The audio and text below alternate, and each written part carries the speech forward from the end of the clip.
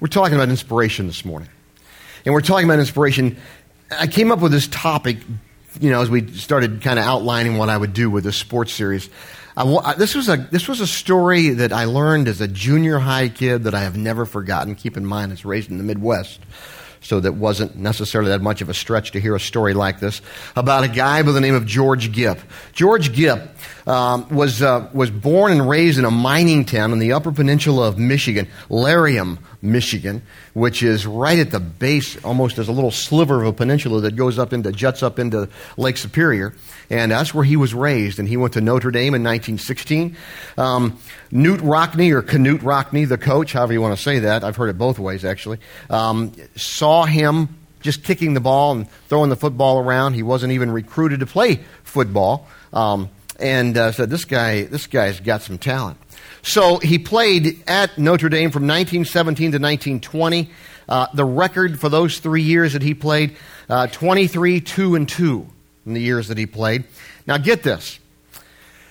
Football fans are going to think I'm being a little elementary here, but just bear with me, all right, because we do have a varied crowd, both some non-football fans and we have some international folks, and they got some weird idea that football is soccer or some stupid thing like that. But anyway, so I need to explain a couple of these things. He held rushing, real quick, non-football fans. Rushing is, when the quarterback takes the ball and he hands it to somebody and he runs down the field. It's called rushing yardage, okay? And they keep track of that. And, if they have over 100 yards a game or something, it's considered pretty good. Get this. George Gipp had a rushing record at Notre Dame, a football school, a football machine. Are you kidding? He had a rushing record that lasted for over 50 years. It was just broken in 1978. That sounds like a long time ago. Doesn't sound like that was that long ago to me. But it lasted for over 50 years. He had a rushing record that lasted that long. There's another thing, non-football fans. There's a thing called a defensive back. A defensive back is the guy that's back there trying to keep the quarterback from throwing the pass to one of his receivers. And they call those guys defensive backs. Now they call them cornerbacks and all kinds of other nickel, whatever. We normally call those defensive backs. George Gipp played both ways. He also played defensive back. This is unheard of. Unheard of. In the 3 years that he played at Notre Dame, no one ever completed one pass in the area that he was defending. Never, not one. Not one time in 3 years that he even completed a little pass. This guy was pretty amazing. I mean, that's for those of you who are football fans, and that's just phenomenal. He was a kind of a charming rogue type, liked to gamble a little bit, kind of a character. He would gamble, play little cards, take the money, give it to students at Notre Dame who needed money. He was that kind of a guy, just a real charmer, and a character as well. They called him the Gipp.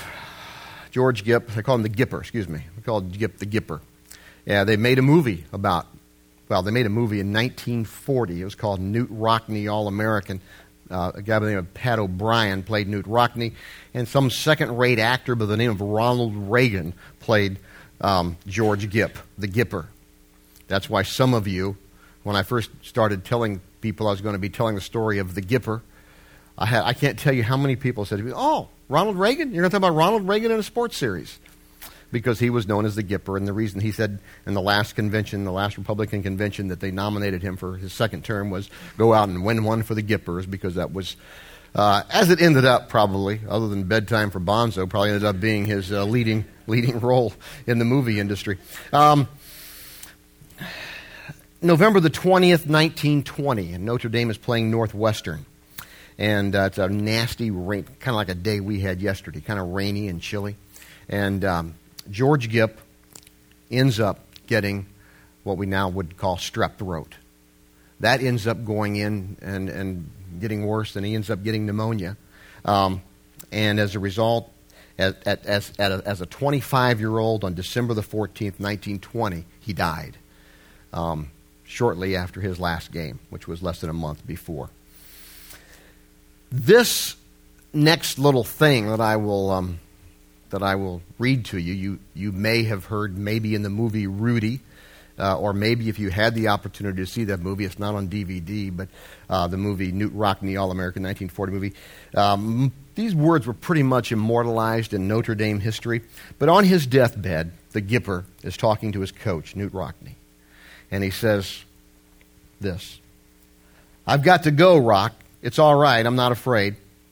Sometime, Rock, when the team is up against it, when things are wrong and the brakes are beating the boys, tell them to go in there with all they've got and win just one for the Gipper. I don't know where I'll be then, Rock, but I know I'll know about it, and I'll be happy. Rock sort of tucked that away in the back of his mind a little bit. And the right time to use that story was in 1928 at Yankee Stadium. And Notre Dame is 4-2. They are playing an undefeated, number 1 ranked Army team. I know this sounds weird, but in those days, Army, that was the best team going. They had what they called the Four Horsemen and some other things. They were the toughest team ever. And at halftime, Notre Dame's just getting killed. Coach Rockne pulls out this out of his memory bank, so to speak, and tells the guys this story. And you know the rest of that story, don't you? They went back out, and they just beat, they went out and whooped up on Army and ended up winning the game. On the inspiration of the Gipper, thus, really, at least in sports folklore history, and maybe even now in the political arena, we come away with that great saying, go out and win one for the Gipper. That's where it came from. And it's a great story. And it's just an amazing man. What I think about with the Gipper is that he had enough presence of mind on his deathbed as a 25-year-old, my goodness, to be able to say, hey, Coach, you know, here's what I know and love. That's football. And sometime if you can use my life and what I'm doing, if you can use that to help some others, to inspire some others, go do it. Just to have the presence of mind to do that. And that's what I want to talk about this morning and really get you to kind of think along those lines with me. I have a quote for you from Ralph Waldo Emerson. And it goes like this. Our chief want is someone who will inspire us to be what we know we could be. Our chief want is someone who will inspire us to be what we know we could be. Isn't that good? Isn't that true? Maybe you find that in a wife or a husband. Hopefully, your wife or husband inspires you to be what you could be. Maybe you have a close friend. Maybe you've had a coach or a teacher. Hopefully, maybe a pastor along the way that's inspired you in that way. Father, mother, grandfather, whatever the case may be. Inspiring others to be better, to strive for greater heights, to be more than they normally would be. That's inspirational. I believe, as I understand the Bible, that not only is that what Christ is to us, but that's what Christ wants us to be to others. Thus, that's what I want to talk to you about in the remaining minutes that we have. So what I like to do, and those of you who've been here even once or twice, and even if you haven't been here, that's okay, because one of the things you need to know about me, when I'm trying to figure out what something is or what something means, I like to go find out what it isn't. So if I can find out what it's not, then maybe I can go find out what it is. So here's what I did. I started composing a list of things. I was going to just do 4 or 5 things of uninspiring qualities. Well, 25 qualities later, and probably about an hour, it didn't take long, really. I'm thinking, well, which of these do I want to cut? None of them. So here you go. 25 uninspiring qualities of people. We're going to blow through these, okay? Just kind of think along with me. Maybe you'll put a face to 1 or 2 of these. Hopefully it won't be your face, okay, in the mind of somebody else. But we're just going to go through these. All right, you ready? People who are pity parties waiting to happen. People who are petty. People who are stuck. People who are negative. People who don't think. People who are paralyzed by perfectionism. That'll drive you nuts. People who complain. People who whine. People who are repetitive. People who talk mainly about themselves. People who want to give you their children's resume. People who want to give you their grandchildren's resume. We've all related to that, haven't we? Go back. We've all related to that. All they want to talk about is their kids and what they've done, and yada yada. And they're going to do this. Anyway, keep going here. People who want to talk about what they've done. People who want to talk about what they could have done. People who want to talk about what they've never done. People who want to do more talking than listening. People gripped with dysfunction. People who are entitled. People whose kids are too bright to discipline. You ever have that? Stop a minute. Oh, my kid he doesn't discipline, but he's just too bright. I mean, we just can't discipline. He's just too bright. I'm sorry. I'm not buying that one either. That means my kids had the IQ of 3, but which they didn't, by the way. I just want you to know that. One of them's here, and her IQ is even higher than mine. So there you go. Which is the way it should be, isn't it? Okay, here we go. People whose kids are too bright to discipline. People who have problems that no one else ever had. You ever have anybody like that? Nobody else has ever had this problem. I've had people say that to me more than once. But, I'm going to tell you a problem nobody else has ever had. And now, I'm just a little over 50, in spite of what you hear on video. And I'm like, I don't think so. I don't usually say that, but I'm thinking, I don't think so. But that's okay. To them, it's new and it's different and it's hard. And if that's all they're saying, then fine. We need to have some compassion for one another. People have had problems no one else has ever. People who don't give a darn about what you have to face in the morning. We all know people like that, don't we? Just see if you're paying attention. People who are losers, but always point out the faults in others. You ever know anybody like that? Just always, the biggest losers in the world, and they're always criticizing others. Give me a break. People who are so stinking self-centered, all they do is fault find. People who are so concerned about living and dying that they are totally unaware of a thing called legacy and the legacy they're leaving. People who can't see beyond their own issues. One thing, at least one thing, I hope you'll leave here with this morning is, if I'm going to be a person who can inspire others on a regular basis, I'm going to have to get outside of me, myself, and I. I'm going to have to get out of that. As hard sometimes as that may be. Listen, there is a huge, huge need for people to inspire, to coach, to stimulate others, to live a life more concerned about the internal, about having depth in their relationships, about having more thoughtful living, about having greater victories in life, having more passion, to elevate everyday living to something that's higher. There's a huge need for people who can help us do that. People who will help others break out of those daily rigors of their own individual stories that so often leads to boredom, staleness, or normalcy in a negative way. People who can help us do that are far too few, and they are in great, great demand. That's what I want us to focus in on just for a couple of minutes here. And you're going to learn something. I'm going to tell you this right up front, and we're going to start here, and then I'm going to end with it too. I'll put it here in the middle, I'm going to put it in the end, and that is this. The one place that we can always go is to God. That's what it means to have a relationship with God. To be able to go to God and say, God, here I am again. Need some help. I'm feeling pretty uninspired and pretty doggy, pretty bad. And I need some help. That's the one place we should always be able to go. I'm going to show you more about that in just a second. But real quick, let me give you 3 thoughts. Well, 2, and then the third one I'll come back to.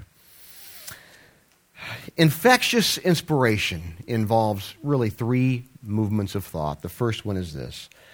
We need to get centered on others. That's the first thing. We need to get centered on others.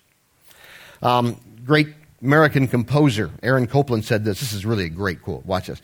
Inspiration may be a form of superconsciousness or perhaps of subconsciousness. I wouldn't know. But I am sure it is the antithesis of self-consciousness. I know it's not self-centeredness. And if I'm going to be one who inspires, the first thing I'm going to have to do is get my mind and my eyes off of myself. Just like the Gipper did on his deathbed, for goodness sakes. You say, isn't that a trivial thing? Isn't that a trite thing to think about a football team when you're on your deathbed? That's all he knew. That was the world that he walked in, the world that he related to. You just take that, correlate that to your life in the world that you live in, with your family, with your business associates, with your circle of friends and so forth. Get centered on others. The Apostle Paul put it this way. He was talking about Jesus, and he made some application. Let me show you this. It's from the book of Philippians, and it says this. Philippians chapter 2. Don't push your way to the front. Don't sweet talk your way to the top. Put yourself aside. Help others get ahead. Don't be obsessed with getting your own advantage. Forget yourselves long enough to lend a helping hand. Forget yourselves long enough to lend a helping hand. Get centered on others. The CNN TV commentator, interviewer, Larry King, wrote a book a few years ago. Interesting book. How to Be a Good Conversationalist, or something very similar to that title. And I took a look at it. I didn't buy it. I just was in a bookstore one day and just took a look at it. And, bottom line, good book from what I could see of it, my gleaning of it. You know what the bottom line was? Be interested in others, and you'll be a good conversationalist. It's true. It's true. Be interested in others. It's a biblical truth, Don't know if he read the New Testament or not, but right there it is. All right? So, get centered on others, number one. Number two, here we go. Before I give you this second one. Here is some of the best friendship advice, how to make friends. This is the best thing. This is how to be successful in business. This is how to make money. It's all right here from the Bible. You ready for this? Give unique value. Give unique value. All right? Let me show you that. Do we have that up here, guys? We don't have. Yeah, there we go. Give unique value. I have had the opportunity, not as much here as I did in Vail, but it's happening here some with some people. You talk to people all the time, and every so often you meet a young person who's starting their career, and they're saying, I want to make a lot of money. I want to make a boatload of money. And here's what I usually say. Not usually. This is what I always say if I have the opportunity to say anything. And that is, maybe you should strive to give value to your client. And then the money will take care of itself. I've been fortunate in my life and my career, if that's what it is, as a pastor, to know some phenomenally successful people, money-wise. And you know what? Not one of them started out saying, I want to make a boatload of money. They started out saying, what can I get passionate about? What can I enjoy? And where can I help people with the gifts and the talents that I have? And oftentimes, depending on what line of work you're in, obviously you can be the greatest teacher in the world, but you're probably not going to make $1 million. So that's just the nature of it. But if you're in the business world, so many times those people who have been phenomenally successful money-wise just started out to meet a niche, to help people do something with their business or their consulting business or whatever it happens to be. Their financial firm. Einstein said this. Let me show you this. This is a great quote from Einstein. Try not to become a man of success, but rather to become a man of value. I like that. That is really good. A little Einstein stuff for you. In the Bible, there was this church called the Corinthian church. It's in now what we call modern-day Greece. And there was a church there, this Corinthian church, and the Apostle Paul was writing to that church in what we call in the Bible 1 Corinthians. And he was talking about some people who had come there who had really contributed things of value. And I want to show you this. It's a really neat little verse in 1 Corinthians, the end of the book. 1 Corinthians chapter 16, verse 17. It goes like this. I rejoice over the coming of Stephanas and Fortunus and Achaicus, because they have supplied what was lacking on your part. They gave value. For they have refreshed my spirit and yours, therefore acknowledge such men. These guys came, they saw a niche, something that wasn't being met, and they said, hey, here's what we can do in our own unique way, with our own giftedness, with our own talent. Here's what we can do, something of value. And the apostle, and we don't even know what that was. The apostle doesn't even mention that. He just says, they came, something was lacking, they did it, and man, I appreciate it. That's being a person of value. Doesn't mean you have to do something that somebody else is doing or try to follow and, whatever. It means whatever I can do, that's what I do. And I maximize those gifts and those talents. I do the very best I can with those gifts and those talents to be a person of value wherever that happens to be. Some of you have to make those choices. I was interested. I was just listening, and I was in a conversation with some women the other day, some of whom who had made career choices, in one or two cases to leave their career, to be at home with the kids. In a couple of other cases, they had stayed in their career, but had obviously made some sacrifices for the children and so forth. So it was a good mixture. But they were talking about that and how their whole thing is very interesting. I wish I could have taped the conversations, because to me it was just a great learning experience. And I've heard it before, but it was just really great to hear that reinforced.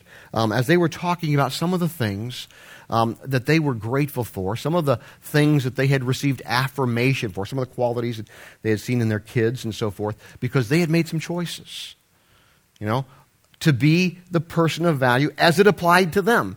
In one or two cases, they had totally left their career. In another one, they just went at their career with a little less intensity than what they might have otherwise, so they could spend more time with their family and so forth. Interesting thoughts, right? Well, I don't know how that works with you, but maybe you can figure that out. That's the deal there, okay? As it would apply for all of us. So give unique value. That's the point.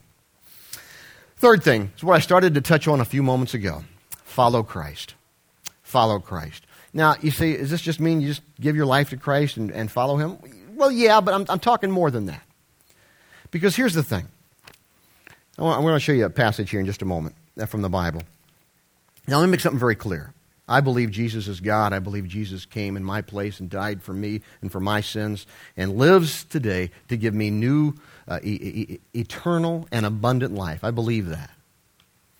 Now, what does that have to do with this? Well, because the Bible also tells us that we can receive inspiration from Christ in how we live our lives today, here and now on earth. Okay, and I want to show you that passage because it's just...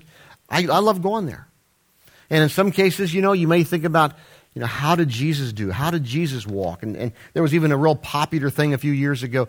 It's still around. People wore wristbands, WWJD, what would Jesus do? And it's kind of it got, I think, a little trite and a little trivial at times, but you can't criticize the thought behind it and the spirit of that.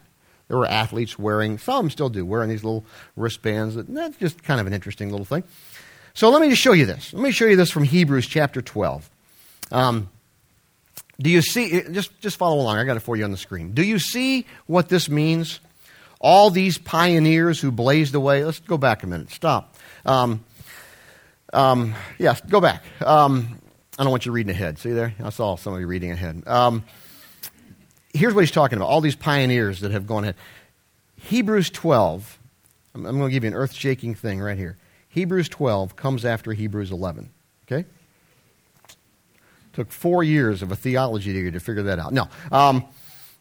Hebrews chapter 11 goes through, I'm being facetious, but not really. Hebrews 11 goes through a whole list of Old Testament great men and women and all their accomplishments. Some people call that the Faith Hall of Fame. I don't know if you want to call it that or not. But in Hebrews chapter 11, he goes through Abraham, and Moses, and David, and Elijah, and maybe some names. Maybe you've heard of Deborah, Gideon. Maybe you've heard of those names. Maybe they're all Old Testament. He goes through a whole list of them. So he's referring back to them. Okay? And we're not going to go through all that now, but I just want you to see where we're going. Okay, now go back to Hebrews chapter 12. Here we go. Do you see what all this means? All these pioneers, he's referring back to Hebrews 11, who blazed the way, all these veterans cheering us on. It means we better get on with it. Strip down, start running, and never quit. No extra spiritual fat, no parasitic sins. Keep your eyes on Jesus, who both began and finished this race we're in. Study how he did it, because he never lost sight of where he was headed. That exhilarating finish in and with God. He could put up with anything along the way, the cross, shame, whatever. And now he's there in the place of honor right alongside God. When you find yourself flagging in your faith, go over that story again, item by item. That long litany of hostility that he plowed through. That, watch this, that will shoot adrenaline into your souls. And it does.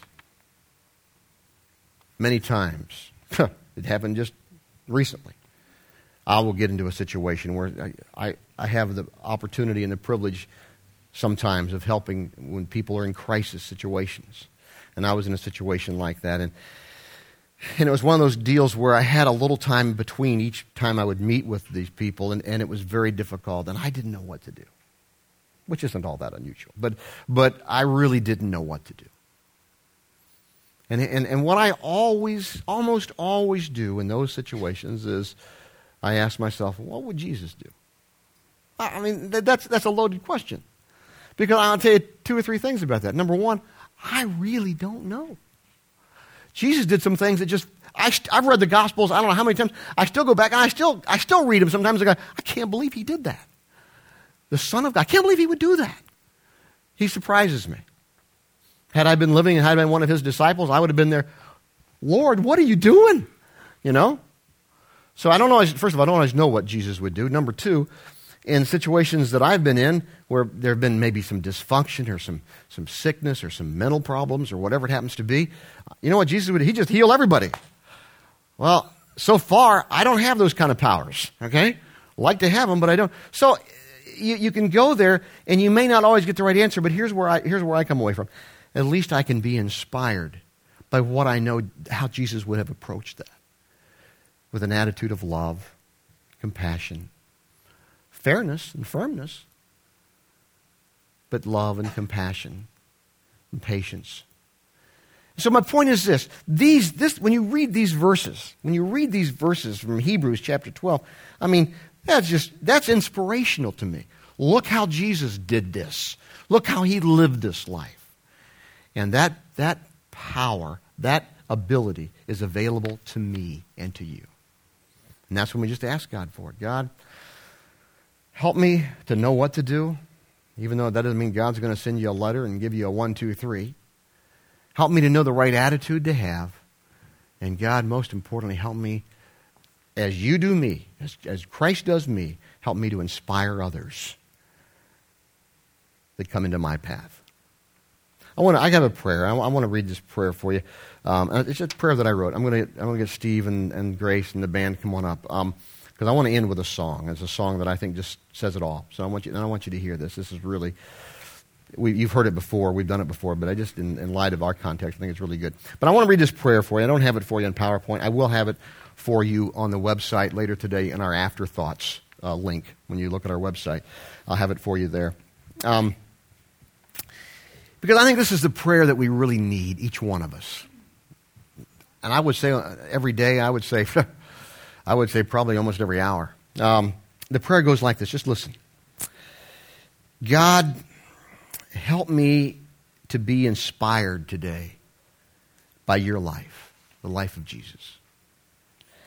And God, help me just as much to be a living source of inspiration to those that you put in my path. God, help me to be inspired today by your life and by Jesus, by how he lived. And God, help me just as much to be a living source of inspiration to those who you put in my path.